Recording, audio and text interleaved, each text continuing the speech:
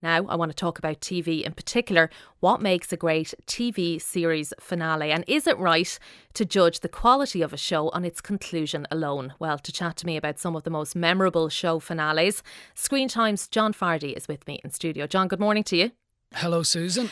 John, we're talking about season finales. They're on our hit list today because this day last week we were all talk about Line of Duty, and to say it's split opinion I think is probably a massive understatement. Yeah, you see, the thing is, people follow these shows for years, like sometimes a decade. I remember saying to someone about Game of Thrones, when I watched the first episode, I was single without any children. I watched the final one with like 3 kids at my feet, kind of, even though they shouldn't be watching it. So you get invested in these things, you know, and I remember having palpable sadnesses when certain shows were over. You live with them. So I get it. And then also in lockdown, you know, these shows probably matter more than usual. An extra attachment. Yeah, so people were very much divided. Yeah, they were. And I guess it depends on the show, but I suppose you're generally looking for something that ties up the loose ends. You want your questions answered, and I guess you want to have that feeling. You want to feel something. Resolution. Yeah. And I think the word probably best describing the season finale of Line of Duty was people were underwhelmed by it. Yeah. Now it seems on a second watch, you know, that people kind of came to terms with it or whatever. People want closure in all walks of life, but also with TV. I suppose the good thing is it kind of left us thinking there probably will be a next season, which I know some people will be delighted about. Now look, we're talking about finales here, so we can't guarantee there won't be any spoilers, but we will try to minimise them. So let's start with this.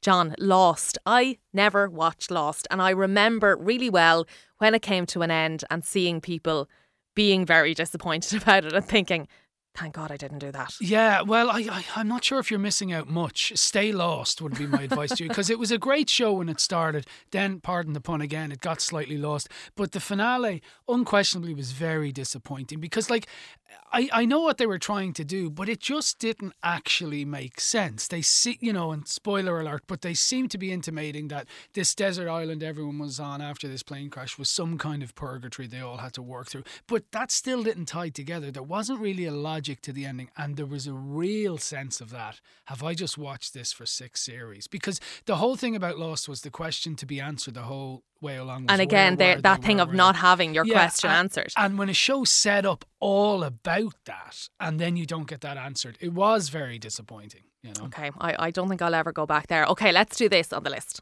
I went ahead and ordered something for the table. Don't stop believing.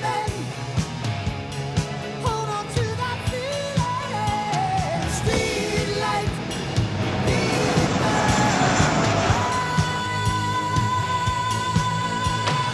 Don't stop.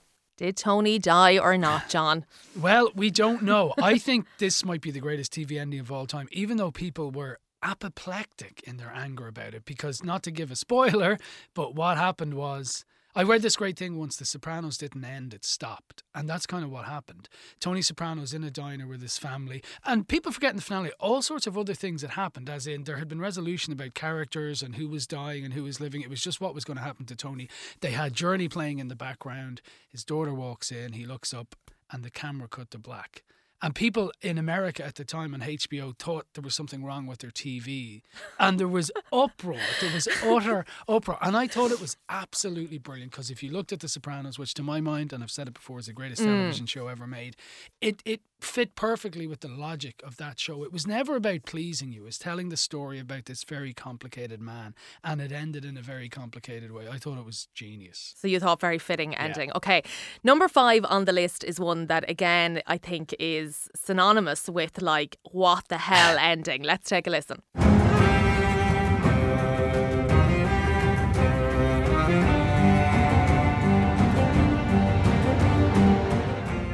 Game of Thrones, John. There was lots of comparisons made, certainly on social media this day last week, to the ending of Game of Thrones and the ending of Line of Duty. Similar to The Sopranos in a way, the Game of Thrones, I liked the way it ended.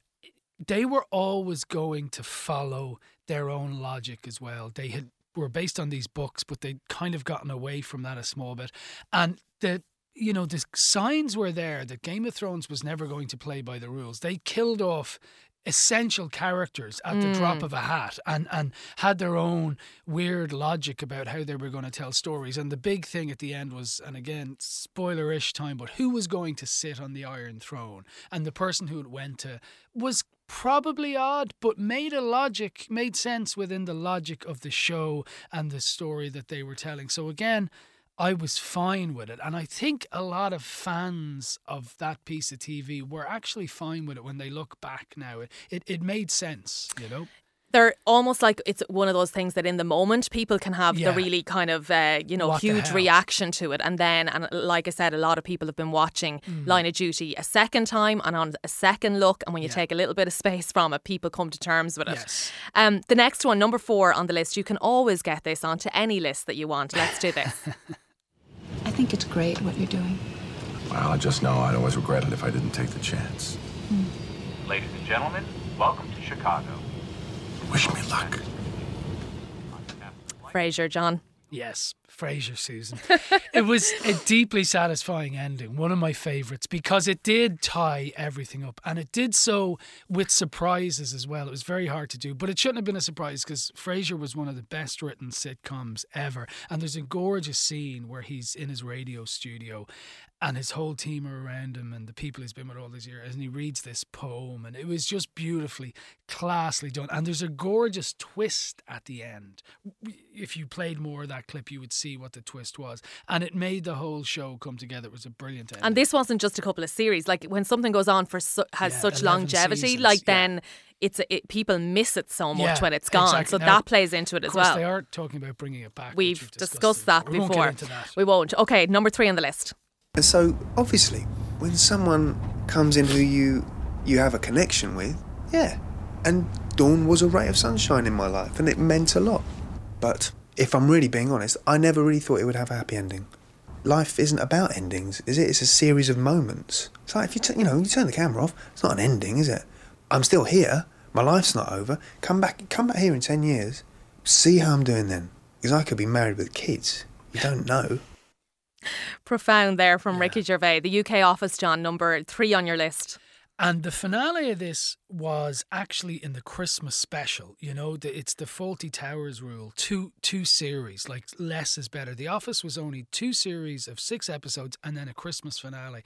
And they told this wonderful story in the space of, 12 episodes and a Christmas special. And the finale got what everyone wanted, where Tim got together with his adorable Dawn, and it's played over the Christmas party and that Yazoo song Only You, and they all I haven't come seen together. the UK Office, and I see here it is on Netflix, and if it's only 12 episodes in And a total Christmas and a special. Christmas special, it's absolutely doable. Oh, absolutely. And it's a beautiful story, as well as all the plaudits that go with it, that redefine TV, and Ricky Gervais is a genius, and I accept all that, but it is a gorgeous story as well. And the Christmas special is very dark at times, because the Ricky Gervais character, David Brent, has now left the office. He's out in the world and he's appearing at celebrity things where they're paying him 50 quid. It gets really dark and hilarious, but sad at times. But it's saved at the end and there's redemption. It's beautiful. Okay, that's one to watch definitely for me. Okay, let's do number 2 on the list. I've got to get off this plane. Oh my God. Excuse me. Please sit down. No, I'm sorry, but I need to get off the plane, okay? I need to just tell someone that I love them. Miss, I can't let you off the plane. Let her off the plane! I am afraid you are going to have to take your seat. Miss, isn't there any way that you can just let me off the... No! No! Oh my God. Did she get off the plane? Did she get off the plane? I got off the plane. This is one that definitely left a massive hole in my life when it ended. Friends, John, number 2 on your list. Well, I think there would have been riots in the street had Ross and Rachel not finally got together, because really the entire series, and I was a fan, don't get me wrong, but the entire series was about will they, won't they. Of course there was other stuff going on, but all roads were leading to that. Like, I really think I can't remember who was American president at the time, Bush maybe, but it would have been raised on the Senate floor had they not gotten together, I think you're right. It was definitely. a lovely ending, and you remember that the light goes out in the Yes. apartment. It was nicely done. Yeah, it was nicely done. I can remember it so well. Okay, number 1 on the list.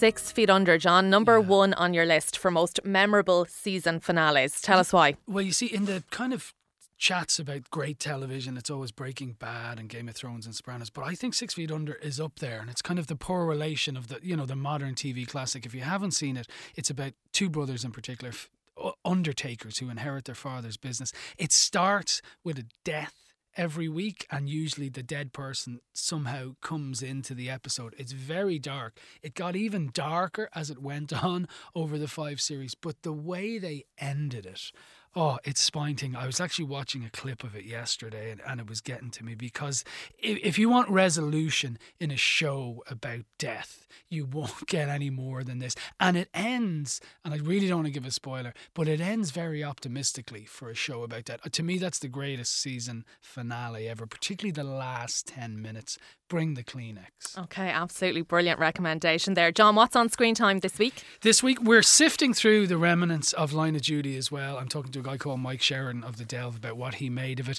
Emer Noon, who's an Irish composer and conductor, the first woman ever to lead the brilliant. Oscar Orchestra, is talking to me about her favourite movie, and of course that, and all the week's new releases, and all the other fun and games. Lovely. John Fardy from Screen Time, and Screen Time available to podcast now on the News Talk app or wherever you get your podcasts. But John, thanks for being with us. Thanks a million.